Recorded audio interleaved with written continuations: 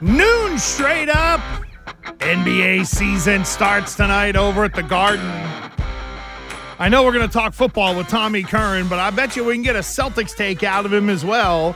Tommy is brought to us by Dr. Matthew Lopresti and Leonard Hair Transplant Associates, the hair doctor of Tommy Curran at 1-800-GET-HAIR. By Awaken 180 Weight Loss. Become your own success story by dropping the weight holding you back. It starts with just one call to Awaken 180 Weight Loss. And Unified Office, where they help businesses maximize every incoming call at unifiedoffice.com. To the Harbor One Hotline, Tommy Curran. Tommy, good afternoon.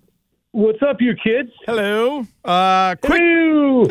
Quickly, Celtics prediction from Tom Curran. I know you like your hoops. I do. I love my hoops. Look, to me, it'll be fascinating because there is no shortage of confidence on this team. And when you look at how the 2021-22 season ended, in my estimation, they were ushered from the finals because they could not execute in the half court. Malcolm Brogdon addresses that. So you've brought in a player who can help that way. Obviously, who takes the leadership reins on the team that Ime Udoka had his hand so strongly on will be fascinating to watch. Is there a void there because you're going to a young rookie coach in Missoula and all of a sudden you have a whole bunch of Chiefs? I hope not. I hope that they can defer and do what's best and a bunch of guys don't say, my turn, it's my turn now. So if they can avoid that, I love it. Season. I like it. I'm excited. There we Can't go. wait. As for the New England Patriots, Tom, should Bailey Zappe start on Monday night? No. Presuming Mac Jones is ready to go, absolutely not. And I'm not saying that Mac Jones deserves any kind of an appointment to be the quarterback unquestioned of the New England Patriots. He's 11-10 in 21 games as an NFL player. He's the 15th overall pick, not the first. So, and he's 2-6 in his last 8 starts. But I think people are tending to forget just how good, despite the picks, Mac Jones was against Baltimore. Let me give you some numbers, just for the hell of it. 40, 36, 31, 26, 25, 24, 22. I'll throw you one more, 41. Those are downfield throws completed by Mac Jones this year. The first ones I mentioned were all against the Ravens, to Devontae Parker and Kendrick Bourne. The last one was the 41-yard Eli Manning to Mario Manningham throw that he completed to Kendrick Bourne in the opener. He is a better thrower of the football than Bailey Zappe. And the notion that because he's got 5 picks, he suddenly is this addled, poise-free, jumpy, squirrely quarterback is insane. Tom, in a weird way, might we look back at Bailey Zappe playing these couple of games as a real point where Matt Patricia maybe sort of honed his skills of calling offensive plays, if you know what I mean?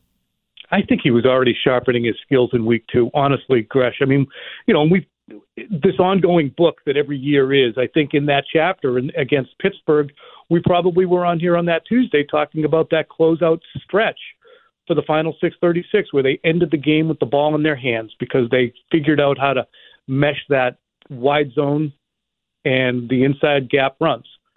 And Patricia was part of that. And Patricia was part of, the loss with the Ravens where they got it down the field and they managed it. And he was obviously part of what they did in Green Bay. So, I asked him if he was vindicated, and I got punctured pretty good on the other radio station in town. And I defy those people who did that to revisit what they forecasted Matt Patricia to look like and see what the offense looks like now and say that, yeah, he hasn't been better than he expected. So Patricia, much better than expected, and it has been a much better performance.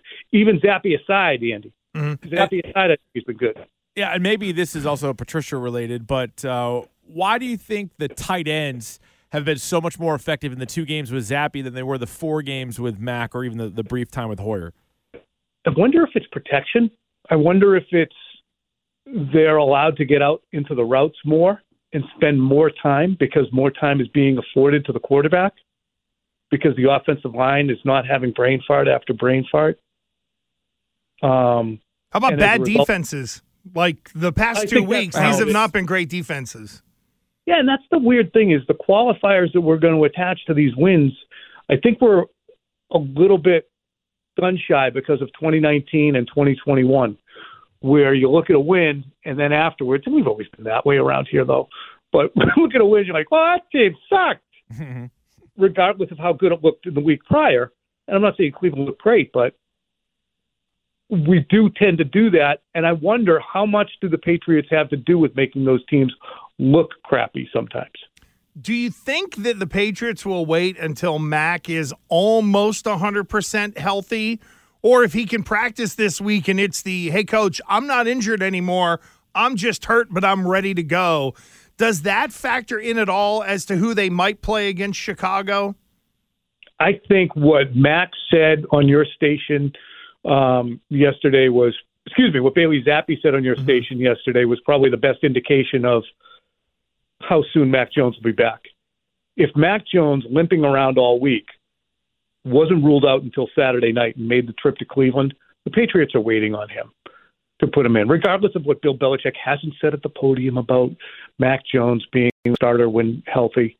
The fact that they dragged it out until Saturday night, even if Mac limped through whatever practice activity he was able to do last week, and the Patriots were still contemplating until Saturday night, I think absolutely Mac Jones will be the guy who's out there. But also, hasn't a lot happened since then? So on Saturday night, you're hoping for Mac Jones because you haven't seen the Bailey Zappe performance against Cleveland yet, which was much better than Detroit. Right. So part of me thinks that's what Phil said. That's what old Phil Perry said when I mentioned it on the podcast. All right. Good call by Phil. For 309 yards. Yeah. Well, that's my only thought, too, is because they wanted him out there. And then another thing I know that Phil did say, might have been on your guys' pregame, was that just from the eye test, Mac Jones looked like he might have been hobbling around worse on Sunday pregame on the field than he was even Thursday, Friday at practice back in New England. So if this guy isn't getting a whole lot better, even if in everybody's perfect world he's the starter, if he's not 100%, Bailey Zappe's got another opportunity to go up against a not very good team and maybe get a third straight win. Right. And I think in the overall, we're spending our time doing this because it's fun. It's enjoyable. It's interesting. We're making proclamations based on what we see and measuring all of our football intelligence against one another and arguing about it. Great. But in the end, this is a dream come flipping true for the Patriots. Not only did they get a 15th overall pick who's at the very least competent, possibly really good, but they found a fourth-round pick who's absolutely going to be able to show up in the spring next year and press him. So when you talk about, I don't see Bailey Zappe going out against the Chicago Bears and, throwing up all over his cleats. Good. I just don't see it. It just doesn't seem in the realm. And, Brady did things that didn't seem in the realm some weeks too. And so did Mac Jones in some weeks. But if you have to use them, big flipping deal. The Patriots should still be favored. Now, have you heard anything yet about how players in the locker room feel? We had Hunter Henry on yesterday. He gave it a complete non-answer about any kind of quarterback controversy. He wouldn't say one way or the other, who the starter was, whatever. But because the offense didn't look as good the first couple of weeks, is there any bit of why not this kid? Or is it such a small sample really on both sides that nobody's really even talking about that yet?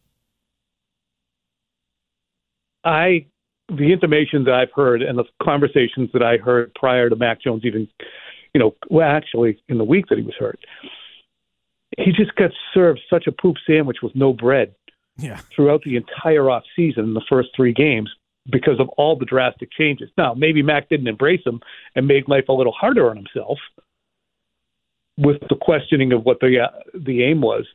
But I think the reality of it is Mac Jones had to deal with the crappy stuff of the transition and the language change and the learning curve for Patricia and Judge. He had to deal with all that against some difficult teams and in difficult situations when Trent Brown and Isaiah Wynn were missing blocks. And now Bailey Zappe's enjoying this. The players that I talked to in that locker room were extremely sympathetic to Mac Jones' plight early in the season. So as a result, I can't imagine that they're saying, well, Bailey's playing good against these last 2 teams. I guess Mac can sit. I would imagine just in our general experiences, they're like, yeah, well, of course he is. Mac should get his job back. Tommy Curran of NBC Sports Boston here with Gresh and Keefe. He's with us each and every Tuesday here on WEEI. I know the trade deadline is right around the corner, and there's more rumblings about the Patriots wide receiving core. Is this all fluff, Tommy? Like, the Patriots might get some calls, but do they want to really move anybody out of this wide receiving group, being that like, Jacoby Myers has come back as a part of Mac being gone as well, and he looks like a pretty important piece to this offense. He's in the final year of his deal as well. What is your read on the wide receiver room as we get closer to the deadline? If anyone would take Nelson Aguilar at his salary, I'm sure the Patriots would be delighted to say goodbye. Not because they don't like the guy or think he has no value, but when they signed him to the contract they did, 2 years and I think it was $22 million, $11 million a year. He's got like a $15 million cap hit, which has already been winnowed down, obviously. But he's a high, I think it's a $9 million salary. So whatever that is over 17 games, prorated, they'd love to be out from under that. But if they're not, there's still upside to it. So what could they get in return? It's funny. This is veering back into it. Someone says, I think it was like NFL philosophy or something on Twitter. A guy I follow is pretty entertaining. And he said, Mac Jones to Carolina for a first and a third. Who says no? Did we read the review? I bet both teams say no. Yeah, I would say both teams would say no, because then you're once again, hey, coach, we're going to hire you, but by the way, Mac's your guy. You have no say in that. Good luck. Here's $70 million. God bless you. Yeah. Like, that'd be a rough. And listen, I like Bailey Zappe, but we've also seen him for 2 games, so I'm not trading the quarterback right now. They're both cheap guys. I'm probably keeping them both, but you're right. It's entertaining. Kind of, keeps the conversation rolling. I like that. So that could be some trade deadline talk. I mean, you want to flip Bailey Zappe for Cooper Rush? Get Cooper Rush in here? I mean, there's all kinds of things you can do now. Look, with a capable backup quarterback, we saw it with Jimmy Garoppolo.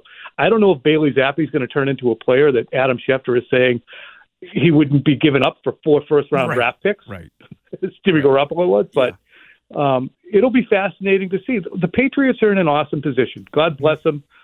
For all the times we criticize their draft misses, the Cyrus Joneses and the Duke Dawsons and the Joanne Williamses, to get Stevenson, Barmore, Jones, Zappe, Thornton, Strange, Duggar, Jones, Jack guys. Jones, Jones, Jones, all the Joneses. Well, not to build a team. Not to spin it negative on there, but Isaiah Wynn was also a first-round pick by the New England Patriots. And if everybody's healthy, what's the role for him on Monday night? Wow. I mean, it's just I can't fathom how you can decline so precipitously from being a capable player at times. Just it feels like when you have that many mental errors, as if there's some kind of a mental block existing. Mm-hmm. Yeah. So can you trust him physically? Yes. Can you trust him mentally? I don't know. And Marcus Cannon, again, shrewd move, making sure that you can get that guy back, who I thought, was actually kind of happy to go when he wanted to go to Houston. So shrewd move getting him back. Tom Curran, what do you make of the kerfluffle around Tom Brady, especially since his team went in and lost at Pittsburgh? They have not looked good on offense. He's yelling at offensive linemen, and Friday night he was dancing the night away at a surprise wedding. I don't have any issue at all with the going to the wedding on Friday night and being there on Saturday for your meetings and everything else. Mm-hmm. So I don't know really what he missed with his team. As for reaming them out, it's what it takes. And people say, well, he wasn't there on Friday night, or he took 2 weeks off, or what. Okay. Were you doing what you were supposed to do, or were you not? We had this conversation last night, and I wasn't able to answer this. Turney made the point of, you can't yell at somebody if you're not there. And I get that people will have that emotion. Well, what about you? Well, what about him? Were you doing what you were supposed to do, or were you not? I'm guessing not. Interesting. Tommy Curran of NBC Sports Boston. He will be with Merlone, Fourier, and Mego Thursday at 4:30. And, of course, joining us on WEEI Football Sunday, getting ready for a Patriots game that will be played the next day. Tommy, thank you, man. We appreciate it. Thank you, guys. See ya.